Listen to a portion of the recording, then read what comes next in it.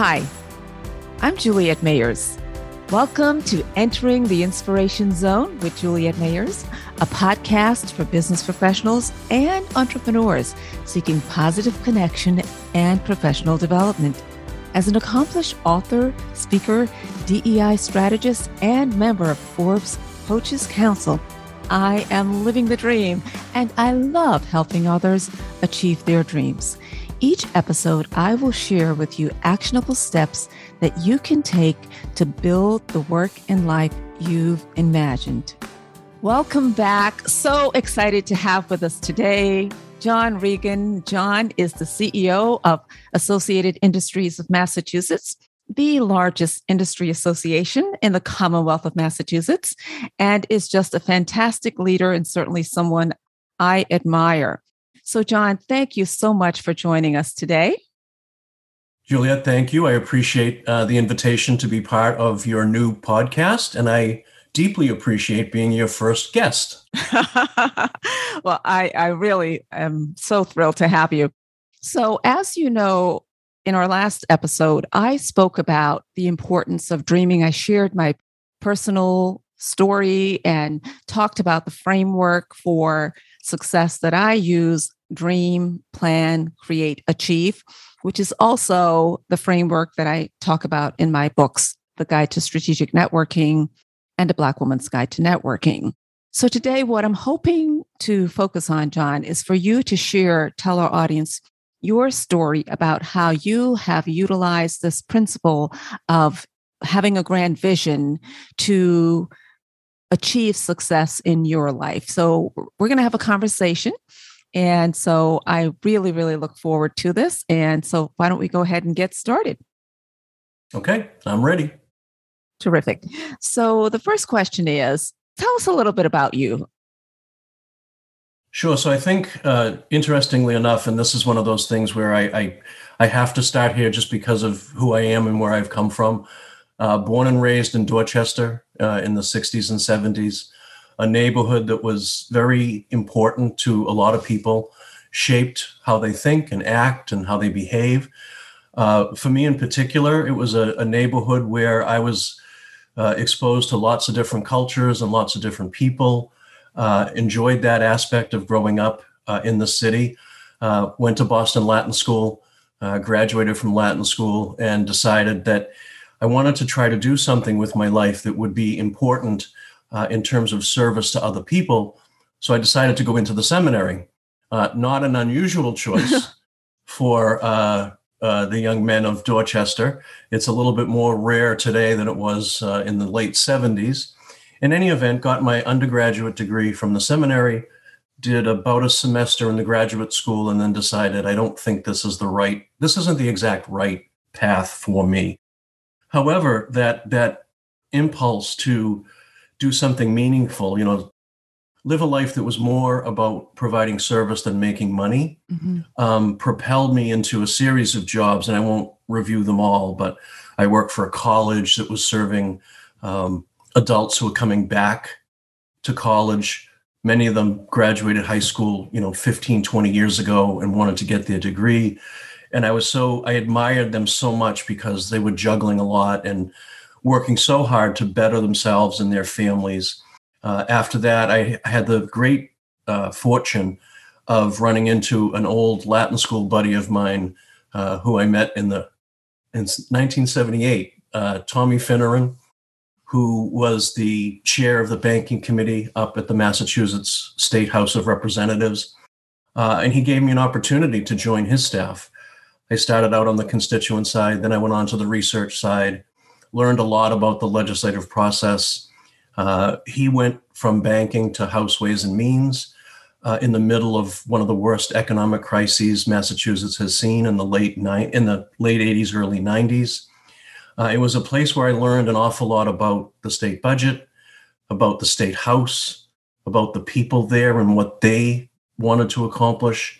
And despite what now might seem like a lot of cynicism about public service, I was exposed to a group of individuals who felt passionately that the state could do good things and could help people in a way that was somewhat unique. And I really bought into that message and that mission. The interesting thing about Chairman Finneran, who went on to become Speaker Finneran, is he had a philosophy about how to make Massachusetts better that was very formative for me as I moved through the rest of my career. Mm-hmm. And his theory, and it's kind of a simple one, but I think it is also profound, and that's true of a lot of simple expressions. It's far better to grow the number of taxpayers than it is to increase the amount of taxes you're asking taxpayers to pay. So if you want the Commonwealth to be successful and to be able to provide the programming and the support that you believe is important, you need to grow the pie and make sure that there's more pie for everyone. I love that pie analogy, because so many people have a fixed approach to things. So that's fantastic. Continue.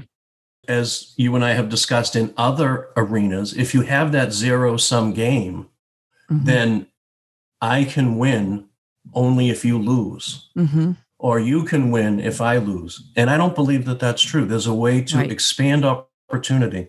Right. And so having sort of absorbed that in my service to the Ways and Means Committee, I then went on to other jobs that gave me opportunities to exercise my skills and my talent in furtherance of trying to create additional economic opportunity. I am fascinated by how you went from this initial plan of yours of going to seminary to then going to the State House to progressing in such a way where you were now involved in such meaningful, different journey, but such meaningful work. And so I'd like to dig a little deeper, if we could, to understand your mindset, because so many of our listeners, whether they are professionals, whether they are entrepreneurs, they may have a plan or they may have an idea of what they want to do, but to make that full shift, what was it for you? What kind of decision process did you go through? And how did you make that transition? So it very much began when I was at Ways and Means, and I don't know how much you know about that particular committee, but everything that's important goes through there. It's hectic, it's time consuming, it demands perfection and accuracy and honesty, and you meet some terrific people while you're there. In that period in my life, recently married, starting a family, and the demands of time were extraordinary. Yes. And it became kind of obvious that for a married person just starting a family, it was a challenging place to work. And when I decided to walk away, I knew it was the right decision, but I was heartbroken. And I remember sitting with the chair at the time and him saying, the highs that you experience here and the lows that you experience here, you might never experience again. It's kind of unique. And I appreciate how much thought you put into deciding to move on. And I understand why you've done it. And as I was thinking about what came next, I knew what I didn't want to do. Like there were a lot of opportunities I could have gone into lobbying. Yes. And when I say lobbying, I mean the client-based lobbying. And I didn't feel comfortable with that. It wasn't something that appealed to me. I wanted to do something more in the policy space. So I had the opportunity to go out and become the chief of staff to the mayor of Marlborough, who was and remains a dear friend of mine. And I learned a lot about the importance of how well-run municipal government provides service to that community. And enjoyed my time there tremendously. Again, a time of great economic challenge for the city. There was a lot of transition in the high-tech community. And so the city was trying to figure out what comes next for us. Yes. In the middle of that, the mayor was tapped to be the executive director for the Massachusetts Office of Business Development. And he was kind enough to bring me on as the deputy director. So now we've gone from economic development at the local level to economic development at the state level. it provided me the opportunity to be part of the growing of the jobs conversation. Right? Yeah.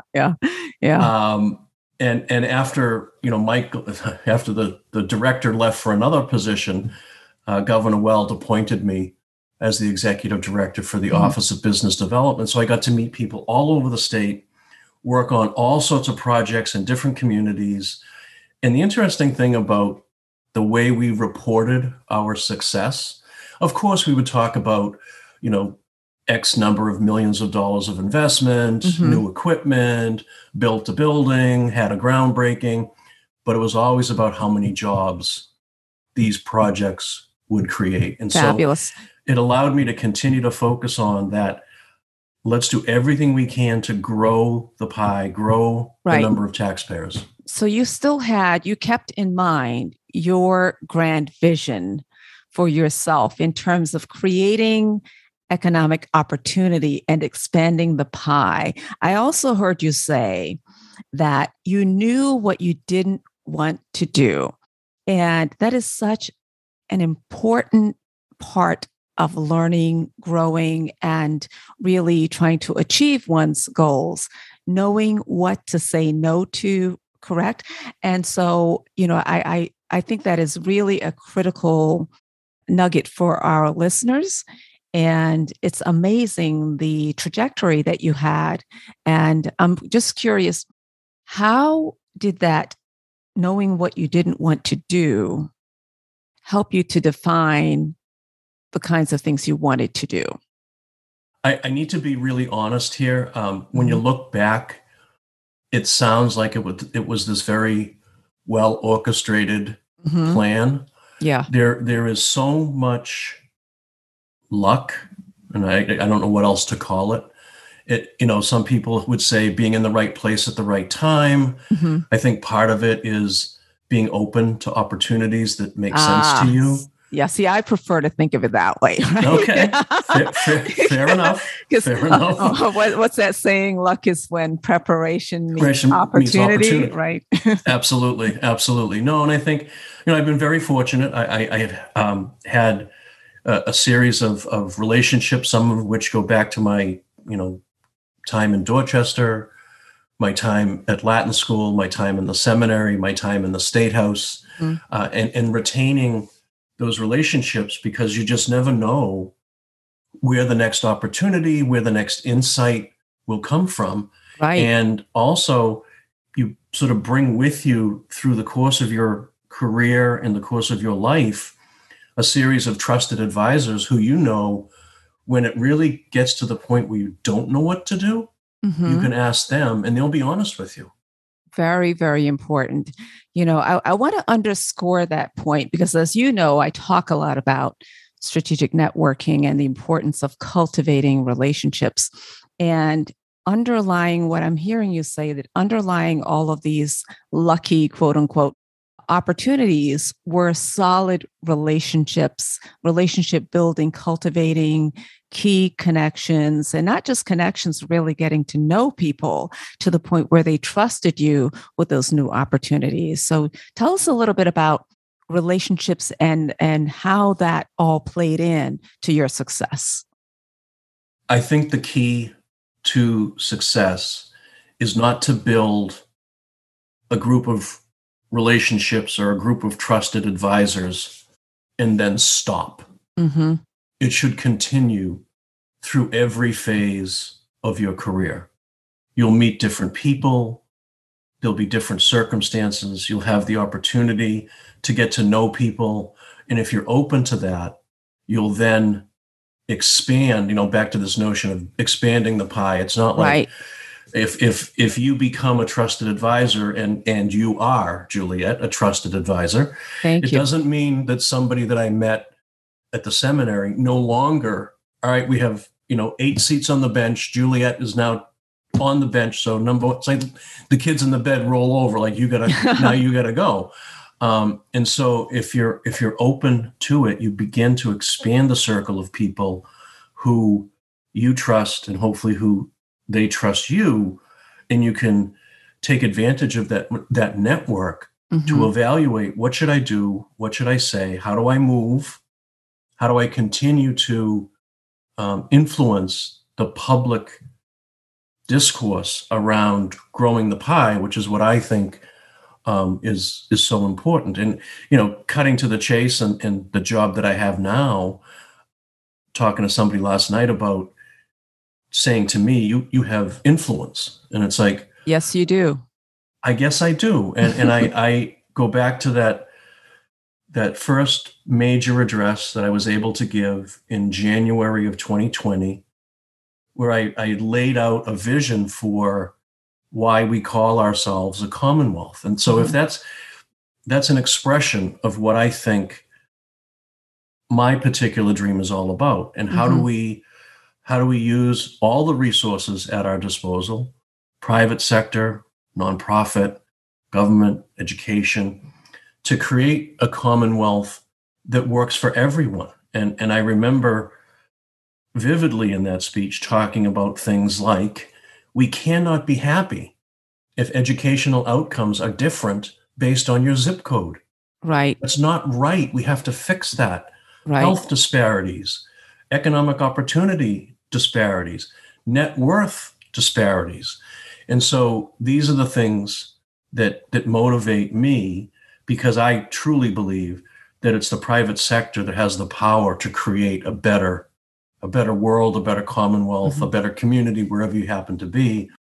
And we really have to bear down on that. And despite all the challenges that are part and parcel of that, we have to try to make that dream a reality, because I think that's the only path to success. Very, very powerful words. And I know that those are words that you believe. I watch you, I see your passion and your commitment to it.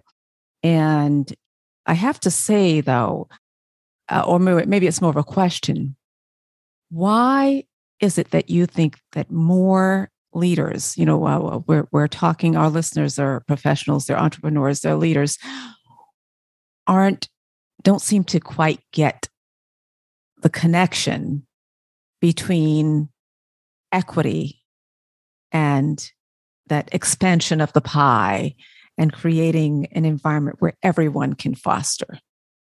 I don't have a great answer. I hate to fall back on sort of my own personal history, but I grew up in an environment where, I'll just talk about my Boy Scout troop, right? Troop 74 in Dorchester, the first really integrated Boy Scout troop in Dorchester, because our neighborhood was integrated. And the Scoutmaster at the time made it clear that he wanted kids from all over that neighborhood to be part of the Boy Scout experience. And it was terrific. We had black kids in the patrols and white kids, and everyone got along great. There was never a problem. And as I moved through, even at Latin school, not super integrated, but more integrated, I think, than people understood. And I think you got exposed. The nice thing about the kid from Dorchester going to Latin school is you got to meet other students from all around the city of Boston. So I've always had this appreciation that it's not just me and my, group of people, or, my piece of society that looks like me. We're not the only piece. There are other pieces. Right. And you need to have an understanding of how important it is for all people to be successful, because the alternative is you create resentment, you create inequity. I mean, the inequity is there, right? But you really have to be committed to trying to do something about it, because at the end of the day, if we don't fix it, it has the potential to tear us apart. Right. Yeah, absolutely. And I think we have so many examples of that, sadly, particularly in recent years, and even well beyond that. And so, yeah, it's a big problem. So I appreciate you answering the question. And, as our listeners can tell, this is definitely a live, unrehearsed conversation. Right. I would say this, if I could. I think, sure, absolutely. Different people have varying degrees of commitment to this, right? We know people who are passionate about it. We know people who pay it lip service, and I'm sure there are those who don't think about it much at all. And at the end of the day, I think all I can control is me, and my commitment is to use the pulpit that has been granted to me as a result of this job to continue to express these thoughts and express this vision and dream as something that we can aspire to. Now, I don't know that, by the time my career is over, we're going to get there. I suspect we may not, but I'd like to be able to say we're closer than we were, when I started in 2019. Yeah. Well, you're certainly setting the wheels in motion. And so I want to switch gears just for a little bit. As I think about our entrepreneurs who may be listening in to the podcast, and given the role of AIM and the work that you do and the commitment also to equity and inclusion, what advice do you have for entrepreneurs or others who may be thinking about how can they play a role to take advantage of this moment that we're in, and understanding that it's not going to be easy, but there are opportunities and that there are things that people can do to expand the pie and to achieve that vision that they may have for themselves? So I know as we moved through the summer of 2020 and all the horrible things that happened, many individuals from the Black and Brown community, yourself included, said to me, this feels different. Mm-hmm. And so I think the task is to make sure that the difference endures and that you're able to take as much advantage as you can. I'll speak from my own organization. I tell members who are looking for opportunities, if you think I can help you, call me. Mm-hmm. And if I can, I will. Mm-hmm. And if I can't, I'll be honest with you and say, I don't think I can help you with that. Yeah. And I think one of the hallmarks of a really good entrepreneur is somebody with a passion for whatever the business is, whatever the product is, whatever the service is. You want to make it as great as you can make it. You want to make it as widely known as you can make it. And you want to connect with as many people who you think could take advantage of your great idea and make it their own. And so it does kind of come down to start at the beginning. Mm-hmm. Awareness, networking, relationships, connections. And as that network becomes more and more solid, you now have more people who are kind of trying to help you, trying to move your entrepreneurial dream forward, mm-hmm. and introducing you to resources that maybe you have never heard of before. Right. One of the fun things about Massachusetts, like I like to think that I'm up on all the different opportunities a business would have to be successful. I was on a call about a week, maybe 2 weeks ago, hearing about all these programs that have been in existence for 2 years. I've never heard of them. Wow. And so I have a call later today with the person who runs the program. And it's like, all right, how did I miss all this? and if you missed it as plugged in as you are, that means a lot of other people missed it, right? And that's the point that I'm going to make to the person running the program. If I don't know, then we have a lot of PR work to do. Right. Now, arguably a lot, during the pandemic, a lot of people were inward focused, survival of the business. Right. Don't have time to think grand thoughts or attend grand events because there weren't any. But as we, figured out how to operate in the pandemic, I think a lot of us remained in contact, remained doing the networking that's so important. Right. And as we, come out into the spring and the early summer, hopefully we'll see a return to some of those in-person events, and that will give people the opportunity to re-engage. Yeah. And sort of rekindle that expansion of economic opportunity that I think makes the difference. And I think I'm hoping, mm-hmm. You read that, Black entrepreneurs in particular don't have the same access to capital that white entrepreneurs do. That's something we need to address. We need to make sure that seed capital and other forms of financing are available. And there are programs, there are organizations that will help with that.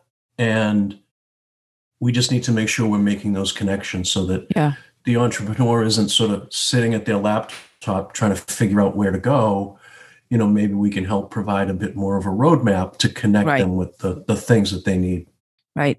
Absolutely. And that goes for so many folks. Well, we are nearing the end of our time together. This is such a fabulous conversation. I do want to hear from you. What are some of if you had to pick one or two things that you want our listeners to walk away with, and you have listed so many, but if you had to pick, let's say one or two, what do you think are the key points that you'd want folks to walk away with? Well, the first obviously is if you're not a member of AIM, you should join. You can cut that out if you want. We'll leave it in. No, I think the most important thing is, to remain open, right? Mm-hmm. Yeah. I think right now, and listen, I feel it myself. There's so much going on that challenges your worldview and makes it seem foreboding, right? Especially during the pandemic. It's like things were really bad, but stay open, stay upbeat and positive, and keep doing the work that you're passionately committed to. Mm-hmm. And the breaks will come. They might not come right away. They may take some time. Actually, I have this great expression that I picked up. My daughter was out. She's in the music business. She was out in LA doing a project, and the individual that was helping load the car, bellboy. Oh, what are you guys here for? Music. Oh, great. Well, the expression, it takes 8 to 10 years to become an overnight success. Right. So right. it's that slow, deliberate, just keep on trucking, and it will happen.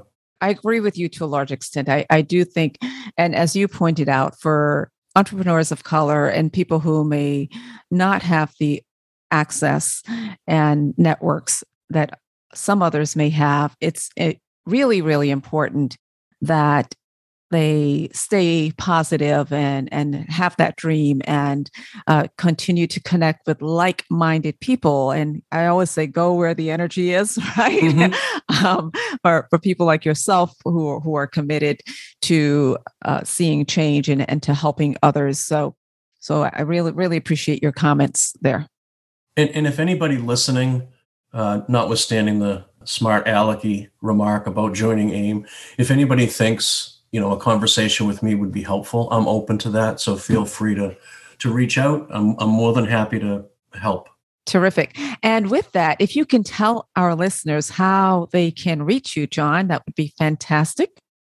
So the best and the quickest way is by email. And my email address is jregan, Regan, at aimnet.org. jregan@aimnet.org. Terrific. Oh, John, thank you so much for joining us for today's conversation. Really, really appreciate you having this conversation with me. And for our listeners, we started the conversation with talking about dreaming big and making sure that you have that grand vision. And John gave us so much to think about and shared his story of how he leveraged networks and his commitment to doing more and having a bigger impact to arrive at where he has. And I so hope that each and every one of you who are listening will take away some of those nuggets and put a plan together. I always encourage my listeners to put a little action plan together. What is it that you will do differently from this day forward, having heard this fantastic conversation? I know one of the ones I definitely am mindful of is keep expanding the pie, right?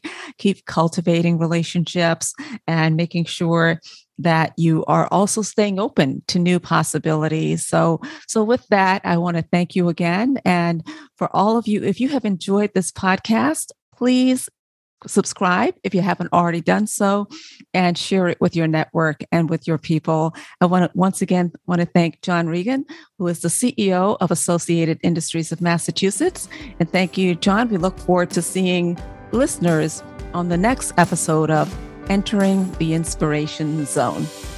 Thanks for having me. Thank you. Thank you for joining us on Entering the Inspiration Zone. Until next time, we would love to hear from you.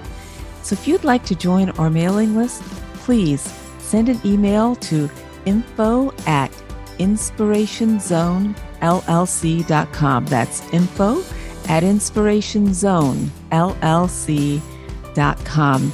And be sure to put podcast in the subject line. Thank you and have a fabulous day.